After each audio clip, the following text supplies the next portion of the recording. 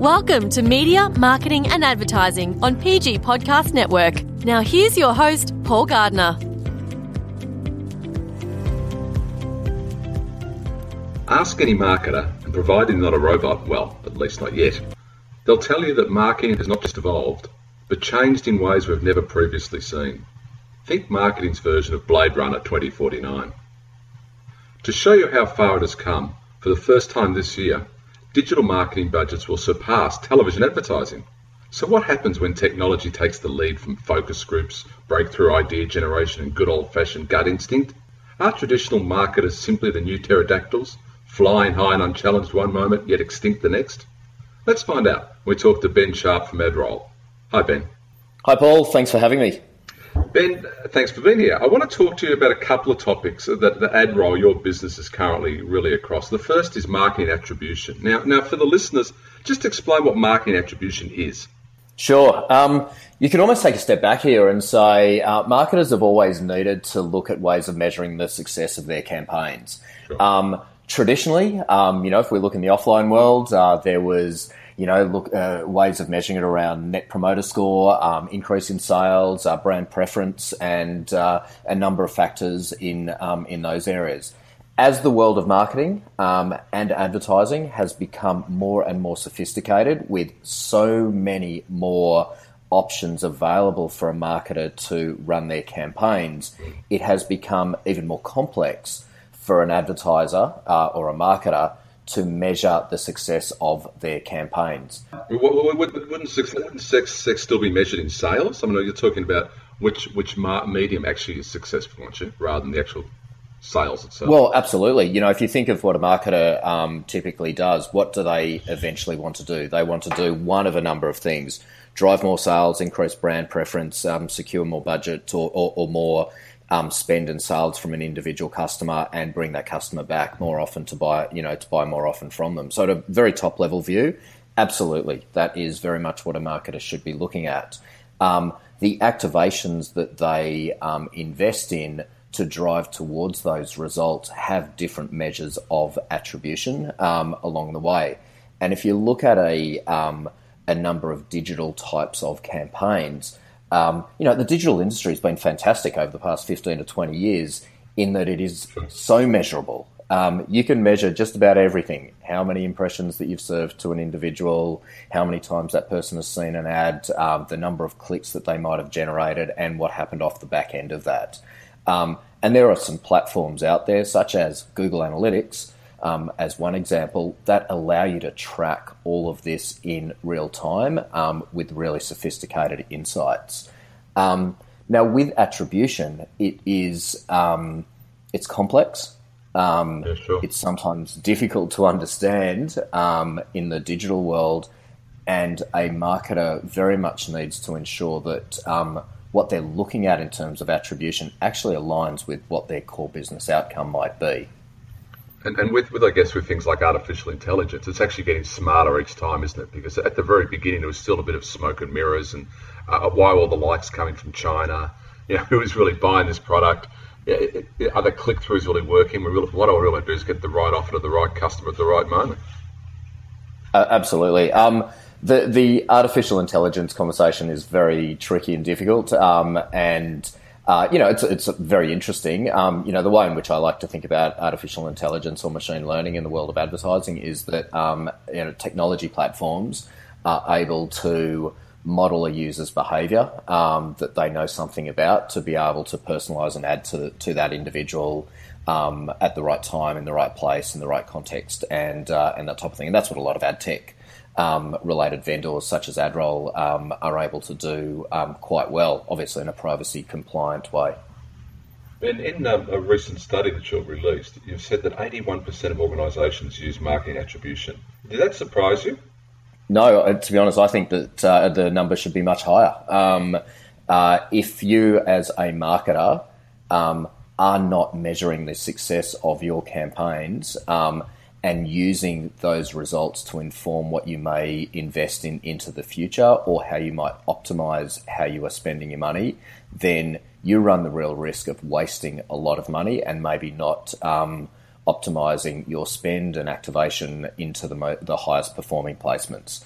As I mentioned before, digital media, ad technology is so measurable, so there's so many benefits off the back of it.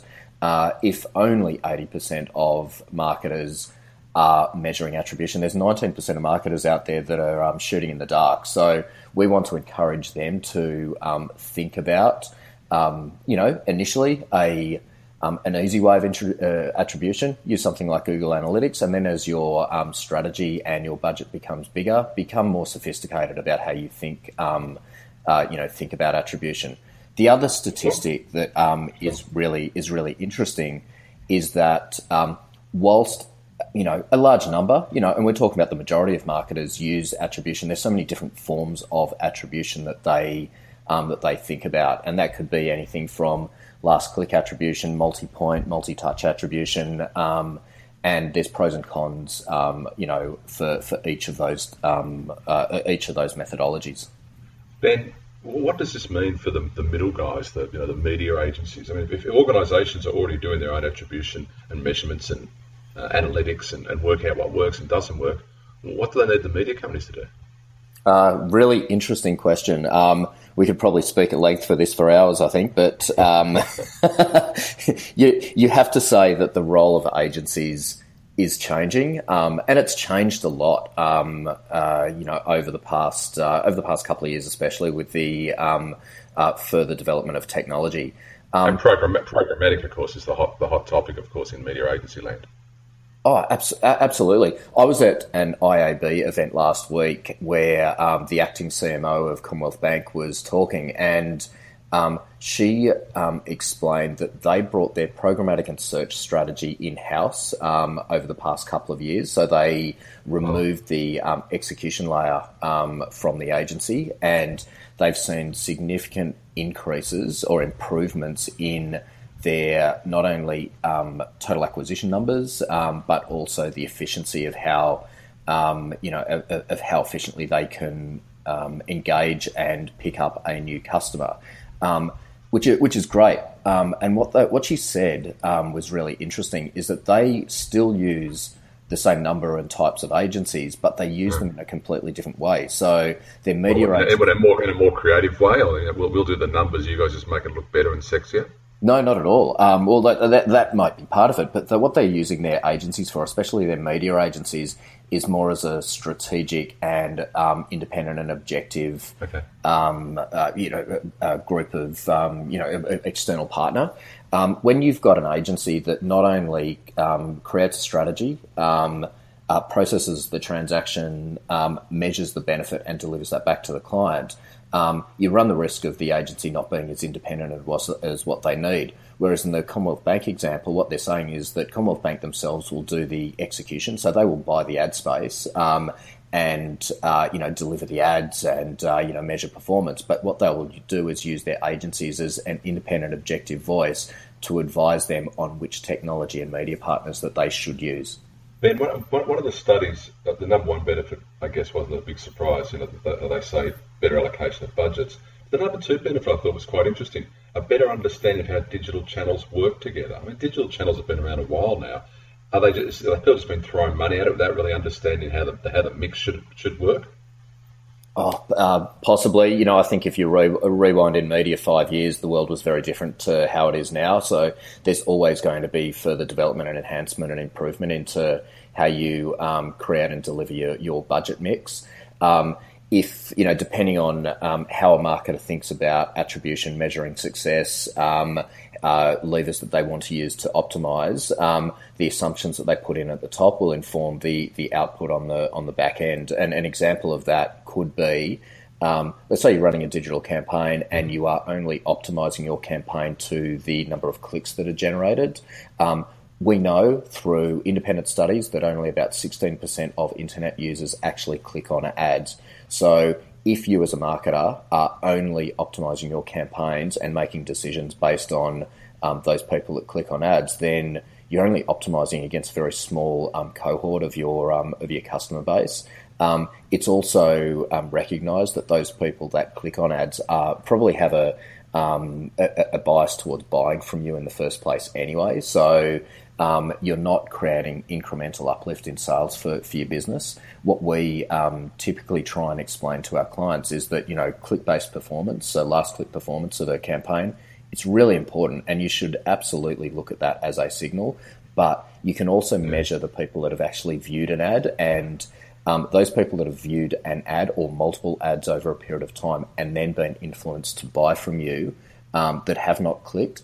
These are people that are, incremental sales for your business, and you'd need to take both of these concepts into account when you're optimizing your media mix and your campaigns. So you're basically saying that, if I hear you right, that 16% of people only click through ads, and the majority of those are already existing customers, so they've already had some experience with the brand and or the vendor, and the ones that look at them but don't click tend to be almost tire kickers or undecideds, and the real opportunity is to convert them. Is that the real trick here?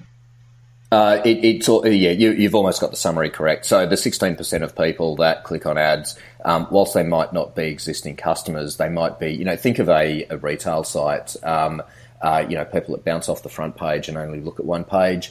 Were they ever likely to buy? Probably not. But those people that go right through the sales funnel, put something into a basket, and for whatever reason, they just don't convert in that particular case, but they were highly likely to. Serve them an ad, they click on it and process the transaction. So they're high intent customers that were most probably about to or likely to buy from you.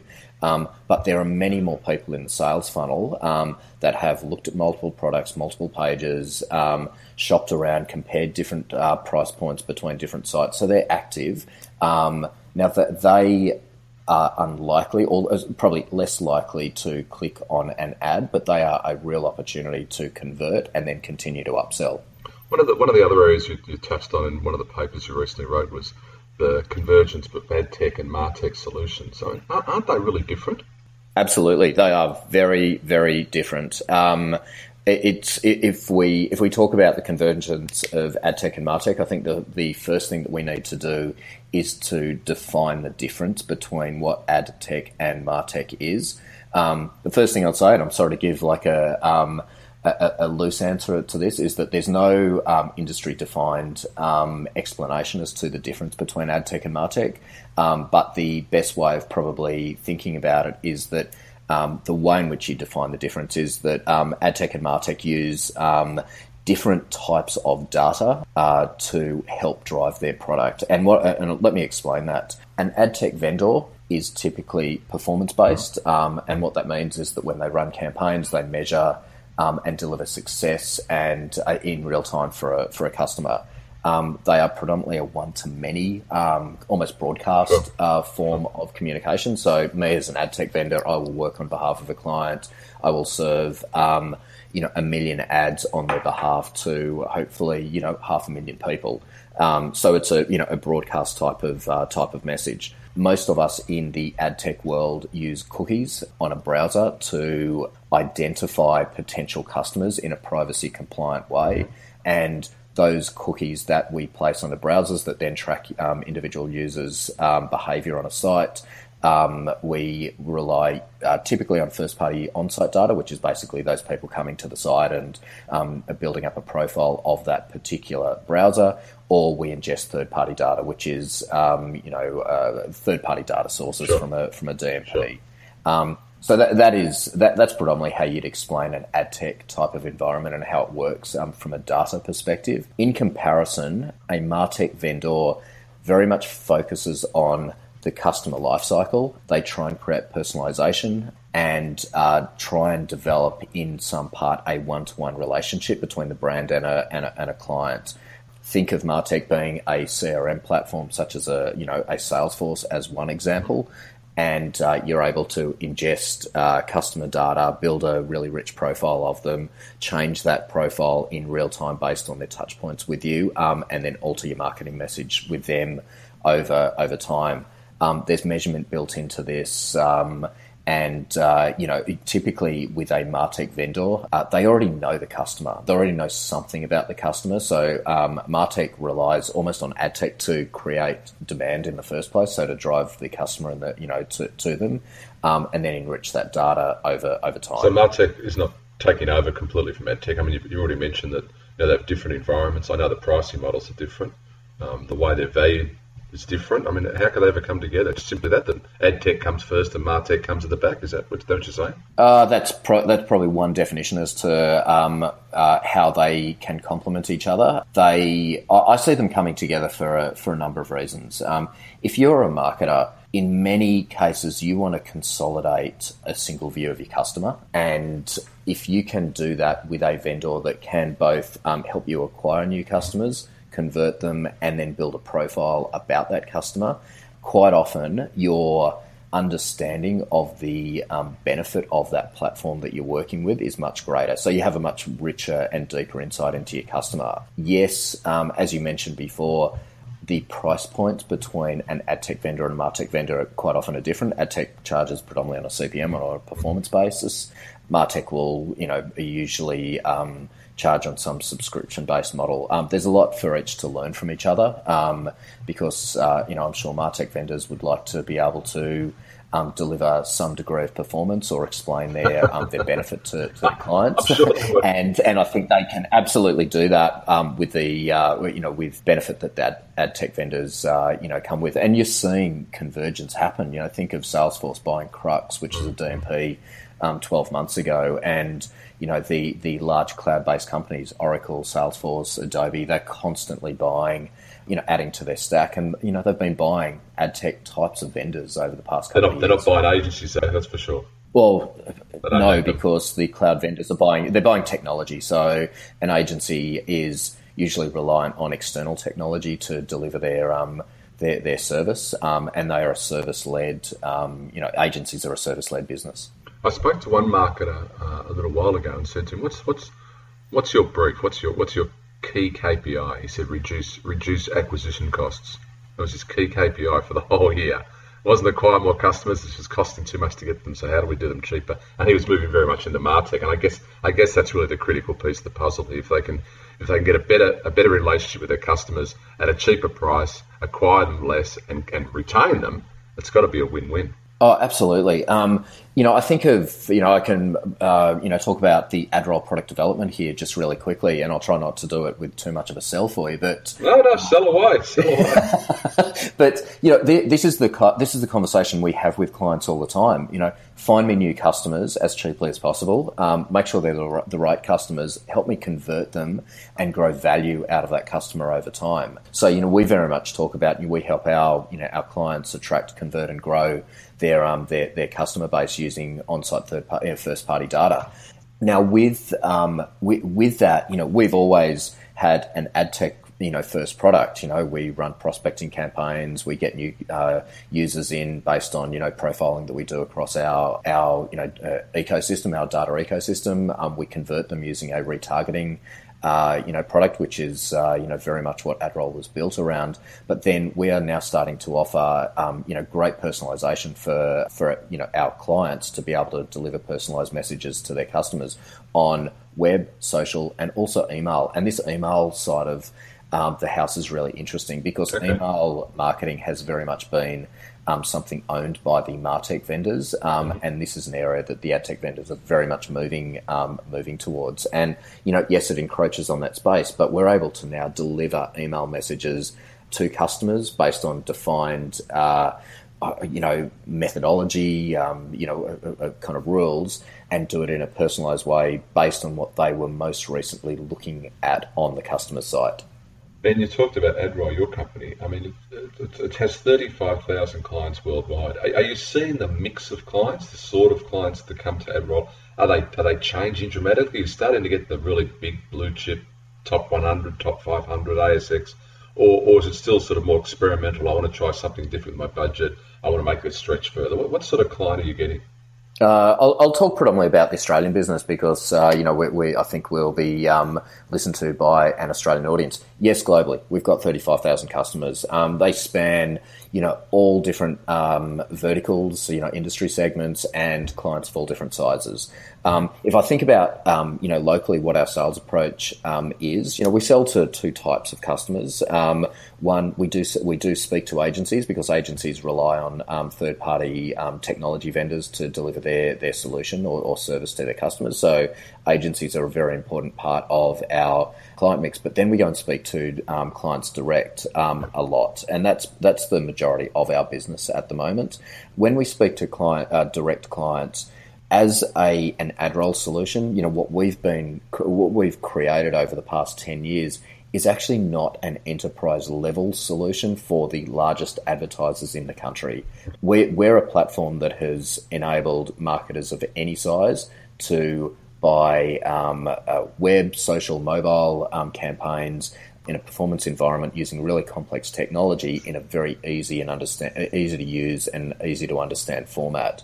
As a result of that, we've been able to build a very large customer base of small to mid-sized customers. What would the average media spend be, for instance? Digital spend. Average digital spend on a yearly basis, you're looking at people that spend anywhere from 50 grand to maybe 500 grand over the 12 months, predominantly on digital, digital solutions. So, we're not speaking to the Commonwealth Bank. That type of advertiser, very, very complex. Sure, would I love it from a revenue perspective? Absolutely. It would probably cannibalize my business, so that would be the only client I could ever work on. Oh, well. Absolutely, but that is not the ad roll model. The ad roll model and what we've been able to do is to democratize media buying, irrespective of the size of the client. And as a result, those advertisers that need to try and convert users on their site and deliver performance, are our absolute sweet spot, and they're in the SMB to what we describe as mid-market space. And if you have a look at, do any research on, the SMB market, it is a very, very exciting market to look at. There was a report that I was reading from Deloitte only yesterday saying that, SMBs, I think it's like 82% of SMBs either have or are about to transform their business using digital technology. They need to use digital technology more and more. They can see the absolute benefit in doing so. Performance is a critical part of their strategy, and they are looking for a number of vendors to help them both acquire, convert, and manage their customers using technology. So, where does AdRoll fit into that? We can very easily plug into that market, and I think there's 2.1 million small businesses in Australia. So, it is a massive market segment. We recently did a podcast on small business and that how big business is really small business, in Australia, how important it is to Australia. Ben, how do you find the staff with the right qualifications? This is fairly sophisticated, a lot of groundbreaking work. I mean, how do you find these guys and girls and say, this is the right kind of person? Are they traditional IT people? Are they traditional media people? Where do they come from? It's a really interesting topic to talk about talent in Australia. So where do they come from? In my business, I've got a mix of people from a whole range of backgrounds. I've got juniors doing, more junior entry level roles. We take them out of uni and skill them up. They're quite often, in many ways, our best talent because we can educate and mold them from the start of their career. So that's that's one source of talent for us. We also look for experienced talent for specialized sales, more experienced roles that we need, and then we look at complementary businesses to ours. Or industry segments that we think that we believe people can make the transition across to selling media. I've seen, we've actually had some really great success of taking people out of SaaS, technology, SaaS platform type of environments that have been selling product to CTOs and technology managers. And if you can sell a piece of hardware to a an IT manager. You can sell marketing to, marketing execution to a marketer that wants to actually spend money because they need to. So we've noticed that that transition work very easily. Outside of that, securing or identifying, securing and retaining talent, it's a challenge for any business, and we're no different. So we're constantly building cultural programs to attract and retain our talent and continue to develop people that we've brought in. The other part of the conversation, which is something that I think is important for all of us to think about, is the Australian government 6 months ago made changes to visa rules, which has made it much more difficult to import talent. And because we and many other environments are so specialised, there is not always the talent pool available to us to recruit those experienced staff that we need. So when the Australian government makes changes to visa regulations that make it more difficult to bring in people on 457 visas, the knock-on effect is pretty significant. It means that it's more difficult to recruit. But I've started seeing that, you're seeing salaries start to increase for some roles, some of those specialised roles. So supply and demand. Yeah, absolutely. And I'll give one example. I've got one recruit that has been sitting and waiting for between 4 and 5 months to have his visa issued by the Department of Immigration. And this poor guy is sitting there without a job, waiting to start with us. We'll start him the day after his visa's issued. We just can't bring him into the office. I'm talking to Ben Sharp from AdRoll. Ben, if people want to hear more about AdRoll, how do they contact you? They go to you have a website, obviously, what's the best way to reach you? So the best way to reach us is via our website. There is a huge amount of content and information on AdRoll, so adroll.com.au. Within the AdRoll site, there's a bunch of resources. We have a blog and we publish regular content, reports, market insights, and that type of thing. There is not only contact us forms, but when you register and download one of the pieces of content, you need to put your details in, and then you get contacted back by one of our staff. There is also a number that you can call us on, which is listed on the website as well, which will put you through to one of our specialists that can answer any questions and help you out. Ben, it's been fantastic talking to you. I appreciate your time, and I'm glad to hear that traditional marketers aren't the new pterodactyls. They just have to evolve a bit more, maybe into sort of winged birds or something, whatever dinosaurs became. Thanks very much for your time, and if others listening, if you'd like to look up my podcast, it's www.pgpodcast.com, or you can follow me on Twitter @PaulAJ Gardner. Ben Sharp, thank you very much. No worries, thanks Paul. See you later.